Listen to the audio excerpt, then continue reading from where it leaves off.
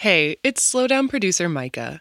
What poems have helped you slow down, have made you stop and reflect? We want you to send us your selections for a series of upcoming episodes. Head to slowdownshow.org/community to submit, or go to our Instagram at slowdownshow to find out more.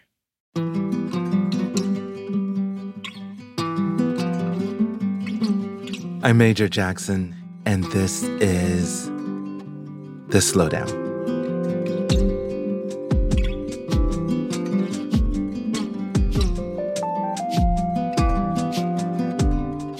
These days, whenever I sit down to dinner with my kids, or am fortunate to catch them in their busy lives, I wistfully recall the pleasures of becoming a father and the shock of it. Not that Langston was an abstract idea for 9 months, but when your child, pretty much a biological speculation grown into a creature, is placed in your arms for the first time, screaming itself into the world, an amazing wave of obligation and accountability lands full force into your heart.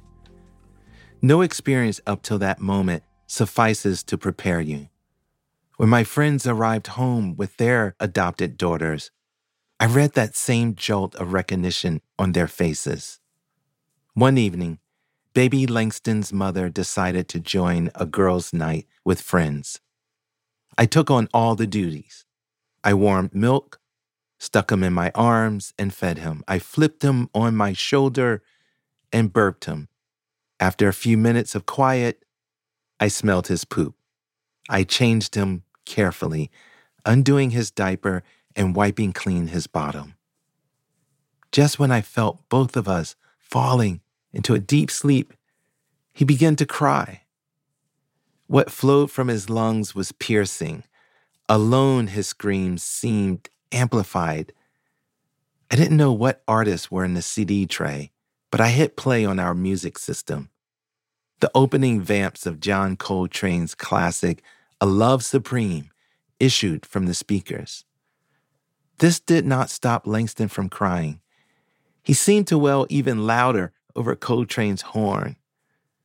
I remember this moment because it marked my vocal commitment to him as a father. I turned down the volume and bounced him up and down. Over Jimmy Garrison's bass licks, I made promises to him and myself. I will always be here for you. I will love you forever and protect you. I will model goodness in my heart. I will teach you to love and cherish the world. When I laid him down to check his diaper again, I was still promising to be the best dad. Then when I pulled back its sticker, as if to wake me out of my posing and guarantees, a stream of yellow liquid shot up, as if to say, get to it.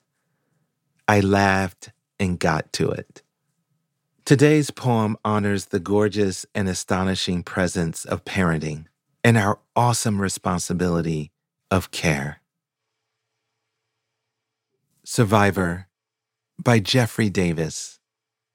My arms become 2 battered branches the first time I reach toward the not yet wrinkled tenderness of my son's backside, bound to the pre-gnaw of a soiled diaper. Elle lies in our living room, postpartum and pitched inside the warm depth of her own recovery, body busy with soothing the glory of its new stitching. How many darknesses can turn a desire?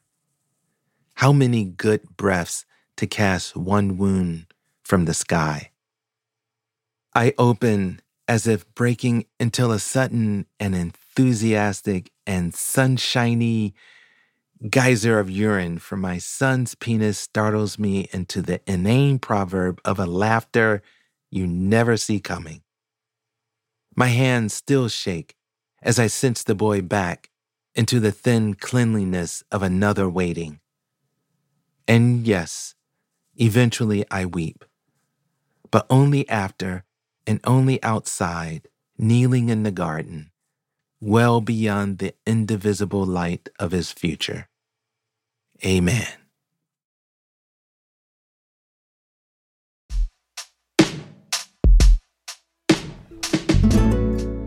The Slowdown is a production of American Public Media in partnership with the Poetry Foundation. This project is also supported in part by the National Endowment for the Arts on the web at arts.gov.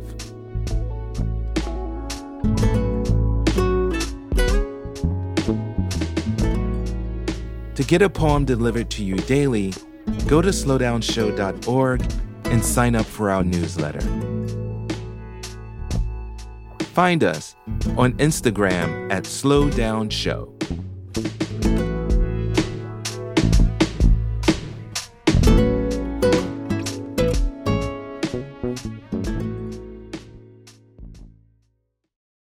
At a time when information continues to come at us faster and faster, sometimes you need to hit pause and rewind.